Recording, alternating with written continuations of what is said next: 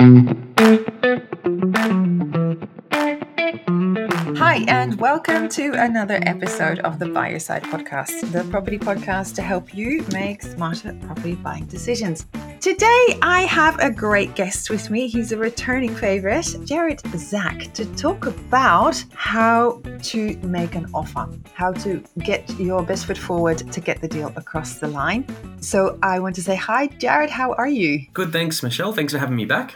Excellent. Thank you so much for being here. You're going to add great value to this conversation because I obviously have one way of looking at how to put a deal together. But you being the principal solicitor and founder of Dot It and Cross It, I had to get that in there. You obviously have multiple branches across the States and you work in many different markets. So whilst I am concentrated in the Sydney market, which does have its own micro markets, you obviously have a much broader view across the country. So I thought it'd be very valuable to get your thoughts because I don't know about your clients, but when I'm working with clients, sometimes they have a very set idea of how they want to buy a property. Some people come to me and say, I absolutely want to avoid auction, or I only want to buy off market. Do you come across that sometimes, that school of thought? I do. I do get that a lot. There's generally people would prefer not to buy at auction. I guess the message there for some people, unfortunately, is you may have to.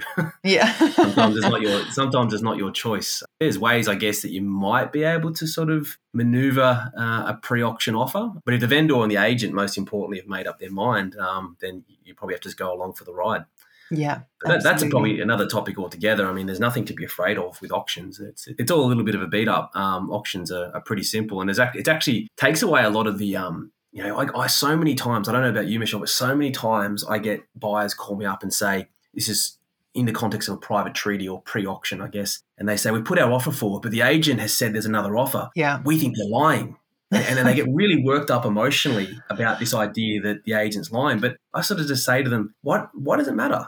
Honestly, they're probably not lying, firstly. That's my experience. I think there's not that many agents that would really do that these days. But even if they are, why does it matter? Just think about what is the maximum price that you want to pay. And if that buyer, figurative or not, is higher than that, we let it go.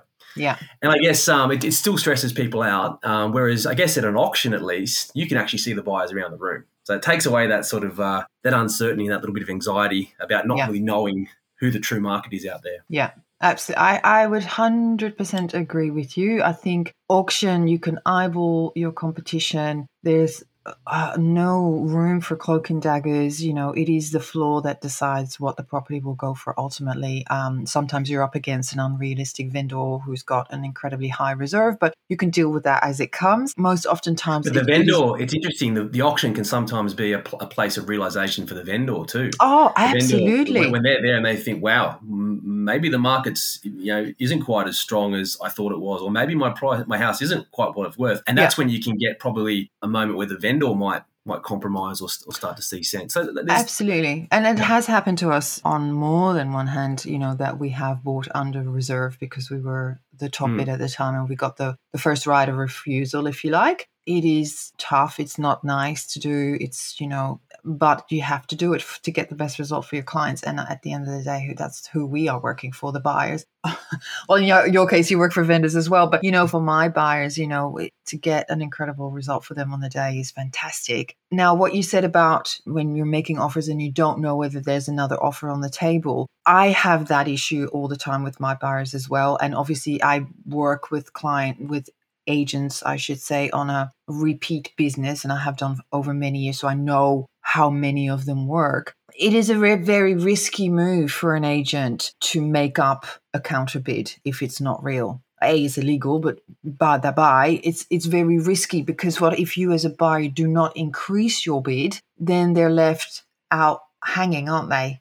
And It's going to make them look absolutely stupid, and you're going to walk away from that deal because they've just lied to you. So I would say that as a whole, I don't think there's many agents really who are prepared to risk it for potentially only a small increase in the sales price. Yeah, I agree. I don't think it happens that much at all. I think at worst, or I think what may happen sometimes is the agent may embellish how prepared the other buyer is. That sometimes happens. And sometimes it's deliberate, sometimes it's wishful thinking. They just think the other buyer is ready to go. And sometimes, like, I don't know about you Michelle, but sometimes I actually deliberately tell my more sophisticated buyers to, puff your chest up and tell the agent we're ready to go. Finance is pretty much there. Solicitors gone through the contract and the strata report's all done. Present that, even though that's not actually necessarily true, even though we're actually a little bit behind the ball. But as soon as we get, and this is like, I guess, the beauty of having a team that can work pretty quickly, as soon as we get some kind of bite on the price and they say, okay, if you're ready to go,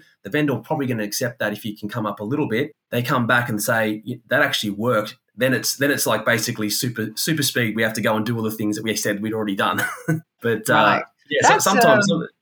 Yeah, that's risky. You see, my strategy. Yeah, no, look, it is risky. I think you've got to have a good team about it. And look, when I sort of say to them, I say to them, look, should we review the contract and go and get the strata report and all that kind of stuff before we make it? Because those things actually cost money, as you know. It's probably absolutely. I guess it's somewhere between $500 and $1,000 when you factor in the pest and building, the contract review, the time, all that kind of stuff. I mean, in a preferable world, you would know or have a stronger indication whether your bid's going to be accepted before you go and spend that money. So I actually do tell my buyers a little bit like that moment in Braveheart. Just wait. Let's just see. Let's put an offer out there. Let's don't necessarily be dishonest with the agent, but don't indicate that you're basically at ground zero. Like tell them you're ready to go and we can transact within 24 hours. And normally we can anyway. We can move pretty quickly. I think you make a good point there. That it's the conversations that you have with the real estate agents, whether it's going to auction or private treaty, and off market being a private treaty also, and no matter what market you're in, conversations with the agents are always key. The more questions you ask, the better you are prepared to make an offer or to wait, because sometimes making an offer is not the right thing to do. If you have an unrealistic vendor and it's an auction campaign, wait and sit in your hands.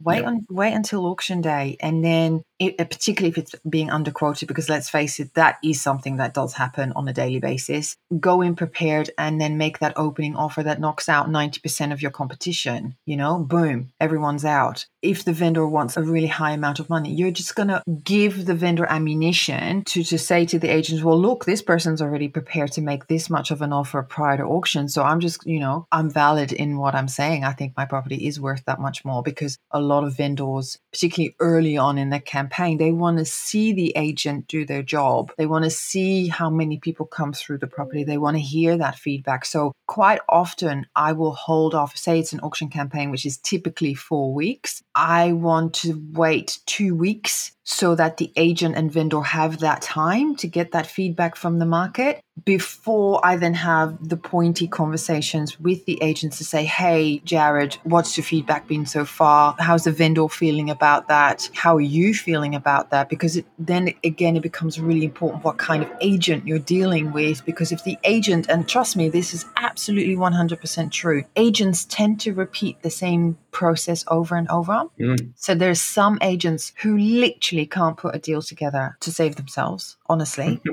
They couldn't organize a piss up in a brewery, so to speak. And they run everything to auction, no matter what the market, whether it's the right property for it, they run everything to auction. And there's other agents who are massive deal doers. Like, you put an offer in front of them and they'll get it done, because they're all about volume and they're all about speed. And we get our clients ready ASAP and go, boom, we got to get this done before anyone else of the other buyers even had a chance to consider whether, they like this property enough. And so we get the contract reviewed. We do all our in-house due diligence, invest in the strata or the building and pest, because we know that we're going to get it done. So it's really interesting, isn't it, that there's so many moving variables. It's complex. It's not and it's, as I was sort of saying to you before we came on air, how you put an offer in, whether it's pre-auction or private treaty, it depends on so many different things, like where the market is. Eastern suburbs versus western suburbs, completely different. New South Wales versus Queensland, that's just different worlds. A hot market versus cooling market, completely different. A deceased estate vendor or elderly lady vendor, completely different to younger couple in terms of how you present your offer and when and all that kind of thing. And I was saying, I think that it's very bamboozling, I think, for some buyers. And I think it's probably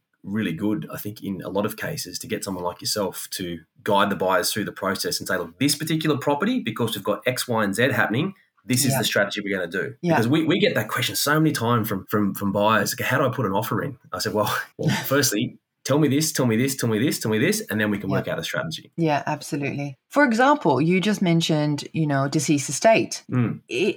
Gosh, how long have I been doing this? 15 years. I can count on one hand the number of deceased estates that I've been able to purchase prior to auction when there was more than one beneficiary involved, because someone passes away, leaves the house to the family.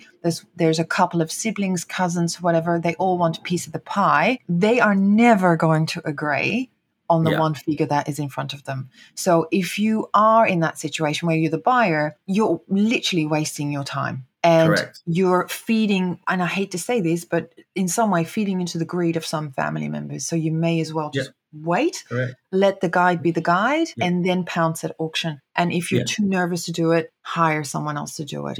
Don't get your There's dad another involved. reason why I think there's a propensity for deceased estates to go to auction. There's definitely the bickering beneficiaries and family members dynamic. There's definitely that. There's also a legal reason. The executor will get more legal comfort if they let it go to market. They don't want their decision, because they have a fiduciary duty to all the beneficiaries to maximise the sale price. Now, in the first week, if they get an agent come through and says, look, trust me, we don't want to get to the auction because this is the bid right here, they're not going to be so sure. They don't want to be sued by a family member down the track and said, hey, you didn't do your fiduciary duty, you didn't maximise the sale price. So they're just going to sit back and say, you know what, thanks for that, but I'm going to hide under the comfort of the auction. So it doesn't have to be that way. No. You can have executors of their own people and they can make decisions as well as anyone, as long as it's in the best interest. But I think most executors would prefer to go to auction. Yeah. So, I mean, look, that's one reason. So if you've got people coming to you saying, hey, we want to put in an offer, that would be your advice. And that would be my advice also, right? And that's just one situation. So I came across something surprising the other day where for the first time in possibly 10 years, I got a cooling off period in... What's that? I mean, I was like, oh, really? That's fantastic.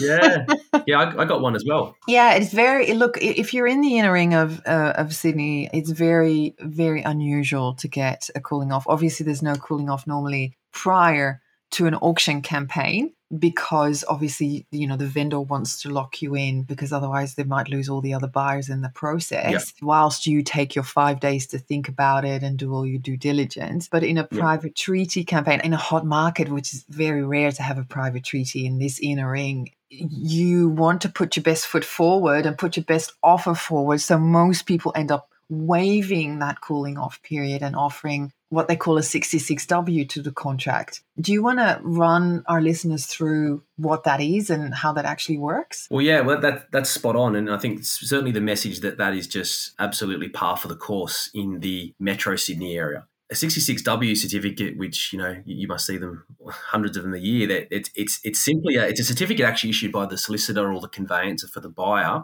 And it basically has a legal effect of waiving the cooling off period as if the buyer had bought at auction. So that cooling off period that we're talking about, that's actually automatically given by law. It's in the Conveyancing Act, Section 66T, I think it is. And then 66W waives it. They would be probably equal, as common as they are in the eastern suburbs. They're probably as equally rare in out sort of the Penrith, Western Sydney areas, where I've also got a practice as well. They're quite rare out there. They do happen every now and then. But it's just a market thing. I think it's a cultural thing. It might be something to do with the demand. I'm sure it probably does as well. How you sort of put an offer in Penrith, because you've got a cooling off period generally, you probably want to make your offer and sign a contract pretty quick. You probably don't want to muck around too much, because that's what the cooling off period is for. Yeah, and the cooling off period, so just so that people know, the cooling off period is usually a period of? It's 5 business days. 5 business days.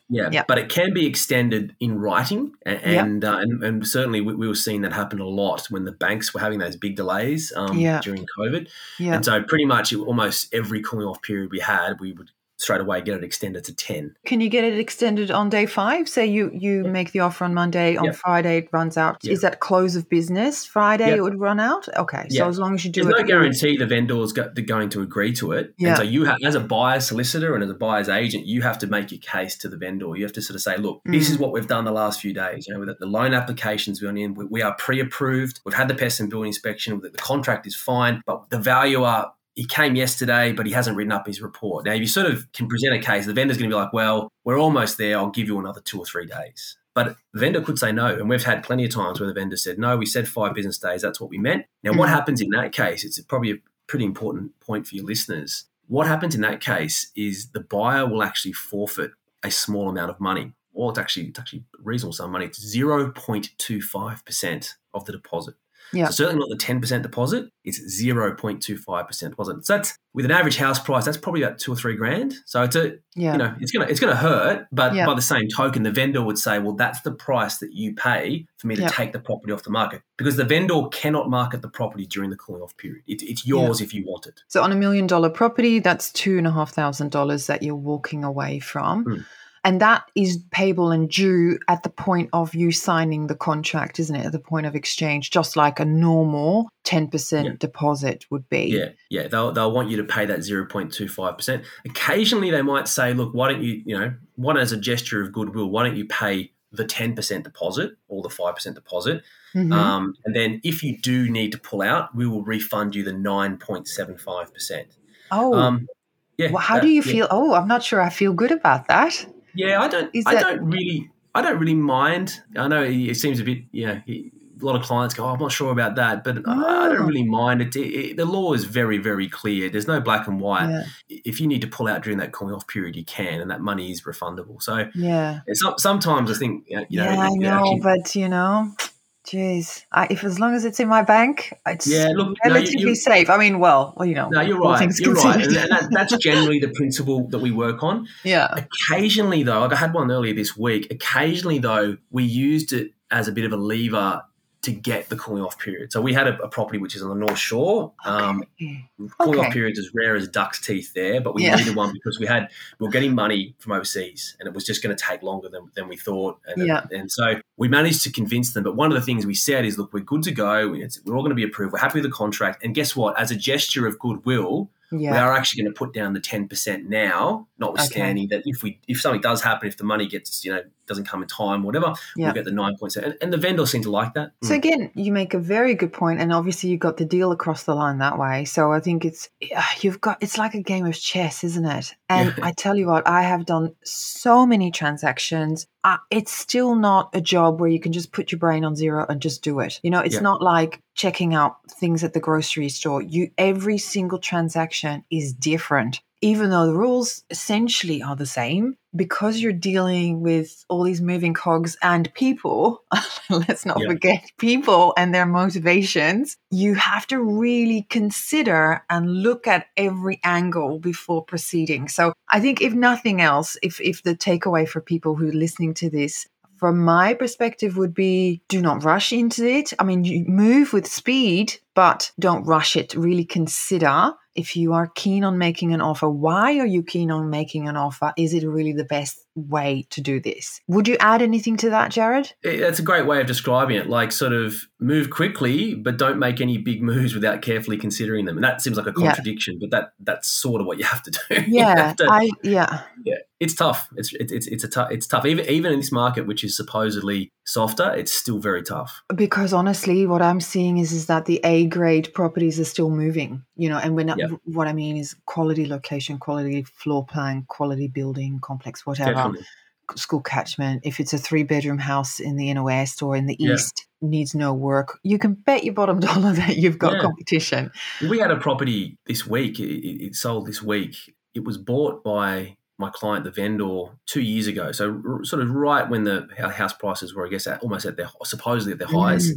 And it was a big prime property in Mossman. So a rare sort of trophy house, which are, I believe, quite scarce at the moment, notwithstanding the market. And they sold it for a $500,000 profit. So, wow. Yeah. So, and I think that's just to do with, just the market being, there being a shortage of supply still for those sort of trophy houses. That just shows you once again that the headlines are not really reflecting the true market once you dive into it, right? Yeah. So, well done to your vendors, I should say. Well, I think this has been a really great episode, trying to talk you through, what are the things you need to consider. If you have any questions, please get in touch at hello@buyyourside.com.au. But if you are in need of a great solicitor, Jared, how can they best get in touch with you? So our company's Dot and Crosset Solicitors, and on our website there's a Get a Quote button that you can see on the very top. Or equally, if you want to give me a call, I don't mind, 0449 773 105, and we can get you a quote or chat through any property problem that you might have. Thank you so much, Jared. It's been a pleasure having you on. I hope you come back for another conversation soon. I'd love to. Thank you. And until now, thanks for listening, and until next time.